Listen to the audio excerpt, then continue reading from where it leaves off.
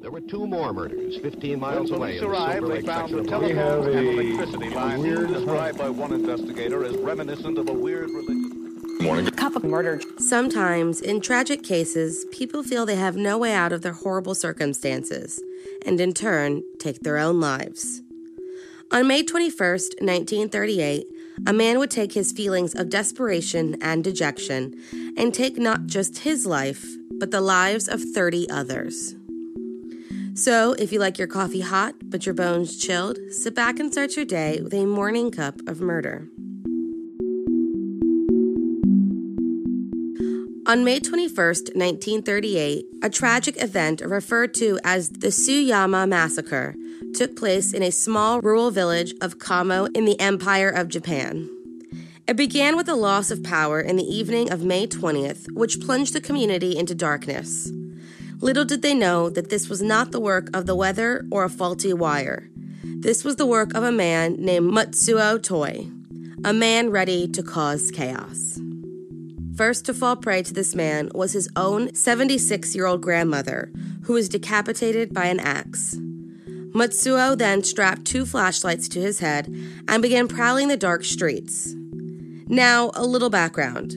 There was a common practice in Japan, one that went all the way back to ancient time, called yobai. Yobai, or night crawling, was a custom that involved young men who prowled the streets looking to discover how sex worked. They would crawl into the window of a woman they wished to have an encounter with, make their intentions known. If the woman consented, the two would spend the night having sex in complete silence. Her parents, who obviously knew of the practice, would choose to remain oblivious. Then, in the morning, the man simply left. In rural Japan, it was quite normal to find a spouse through yobai. So, when Matsuo went prowling through the streets under the cover of darkness and entered through neighbors' windows, those who witnessed him simply thought he was a man practicing yobai and left him to his own devices. What they didn't know was that on his person was a shotgun, a sword, and an axe. In total, over the course of 90 minutes, Matsuo Toi killed 29 of his neighbors, which was over half of the resident population in this small community. And at dawn, before having to answer for his crimes, the 21-year-old shot himself in the chest and ended his life. So, who was Matsuo Toi, and why did he feel the need to take the lives of, in total, 30 innocent people? Matsuo was born into a life of comfort. His parents were well off, and he would have grown up to have a good life. Except when he was just a baby, both parents died of tuberculosis, and he was left in the care of his grandmother. Yes, that same one he would later kill. After his sister married when he was 17, leaving him alone in the home, he began withdrawn and socially awkward. A few years later, the story of a sex worker who strangled her lover and severed his penis and carried it around in her kimono became front-page news, and Matsuo was, for whatever reason, hooked on the details. He even started writing a book about it. He was so intrigued. Then something tragic happened. In May of 1937, he was diagnosed with the same disease that took his parents from him, tuberculosis. And at the time, this was a true death sentence. After his diagnosis, he noticed how differently people began to treat him. Women in the village rejected his sexual advances, both because of the disease and because of his hypersexuality, and neighbors shied away when he was near. Matsuo began to feel alone, isolated, ostracized, and, more importantly, angry.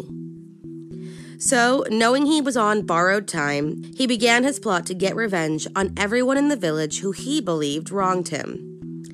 He felt he had nothing to lose and bided his time by collecting weapons until that perfect day in May of 1938. The sad part is that everyone saw him spiraling. His deteriorating mental and physical health was well known in the village, and no one tried to reach out or help him. Maybe if they did, none of this would have happened.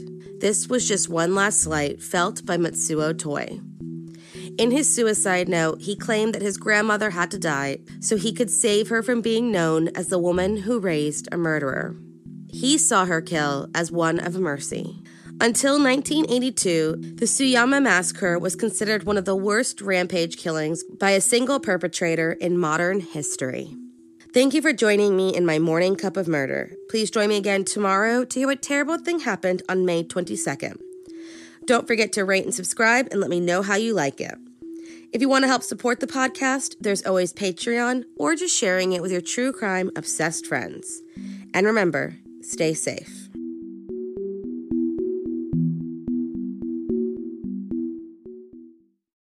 Thank you for listening to Morning Cup of Murder. This is a daily podcast that tells you what happened on this day in true crime history. In short, easy to listen to episodes that you can finish on your commute or while you enjoy your morning coffee. So make sure you check back every morning. My name is Karina. I am the creator and host. You can find Morning Cup of Murder on Twitter, Instagram, and Facebook. I have also set up a Patreon where you can donate a small monthly contribution to the podcast. All those links are in the episode description. Thank you again, and have a wonderful day.